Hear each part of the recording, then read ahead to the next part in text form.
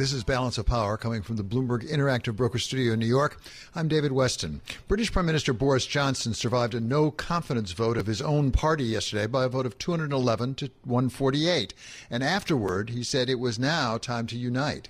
We have a conclusion to something that's been dragging on for far too long, and we have the ability now to unite, deliver, and get on with the people's priorities, and that is what we're going to do.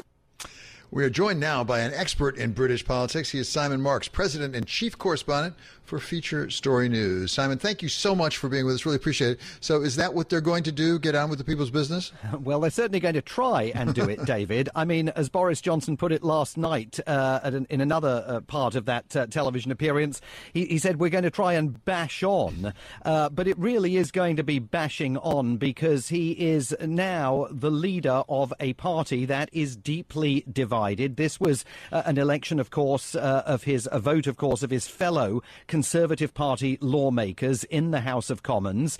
And 4 in 10 of them, 41%, said they have no confidence in his leadership. Now, he can claim that this was a decisive result. He can legitimately claim victory. A majority of just 1 in favour of his leadership would have sufficed to head this threat off. However, uniting is going to be extremely difficult when you're leading a party in Parliament that has fully 41% of its members who believe that you shouldn't be there. And if you look at the historical record, I mean, Theresa May, the former Prime Minister, when she faced a no-confidence vote, 37% of the party said they had no confidence in her. She resigned 6 months later. Margaret Thatcher, all the way back in November 1990, 41%, exactly the same percentage that said they had no confidence in Boris Johnson, said they had no confidence in Margaret Thatcher. She tried to bash on, but was persuaded to stand down after just 2 days. So the stage is set now for Boris Johnson to lead an administration that essentially is wounded. The former leader of the Conservative Party, William Hague, said today in London that it's rather like driving a car on the highway and you've got 2 flat tyres, but you insist to all the passengers in the car that there's nothing to worry about and you are going to reach your destination. It's going to be very difficult for him to do that. Yeah, I'm sure that that's right. At the same time, let me ask about the historical precedents, because we've heard a fair amount about Theresa May and even Margaret Thatcher now. But is it a different time today? As I understand, what triggered this is so-called Partygate. We like to put gate against any kind of scandal, but Partygate. And we now have, for example, here in the United States, a president of the United States, Donald Trump, who survived far worse scandals than that. He said he could shoot somebody on Fifth Avenue and no one would arrest him. He wasn't far off the mark. And I wonder whether the sort of demeanor has changed of politics, perhaps in Britain as well as here. Well, I think that is ultimately the big question that the United Kingdom is now facing. And really, it's going to come down to whether the guardrails that exist in British politics and in the unwritten constitution of the UK prove sufficient to deal with this moment. Boris Johnson, his supporters say, would we really get rid of a prime minister over cake? Because, of course, Partygate revolves around these parties in Downing Street and other government offices that broke lockdown regulations. Shock horror, the Prime Minister was eating birthday cake and drinking a glass of wine after work with a group of his co-workers when he shouldn't have been. But in fact, it's about far more than that. It's about whether Boris Johnson was truthful in his account of what went on before the House of Commons in Parliament. So, Simon, just to ask of this as a Yank here, as you can tell by my accent, I'm a Yank.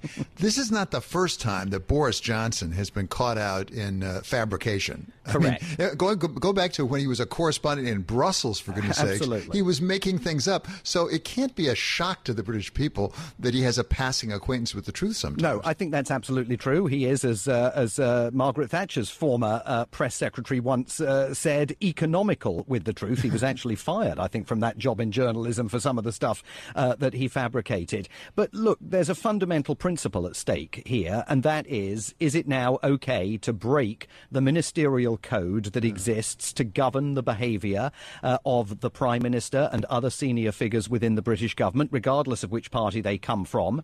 Did he lie to Parliament? If indeed it's proven that he did, and it seems highly likely that he did, then tradition dictates that really he would have to go.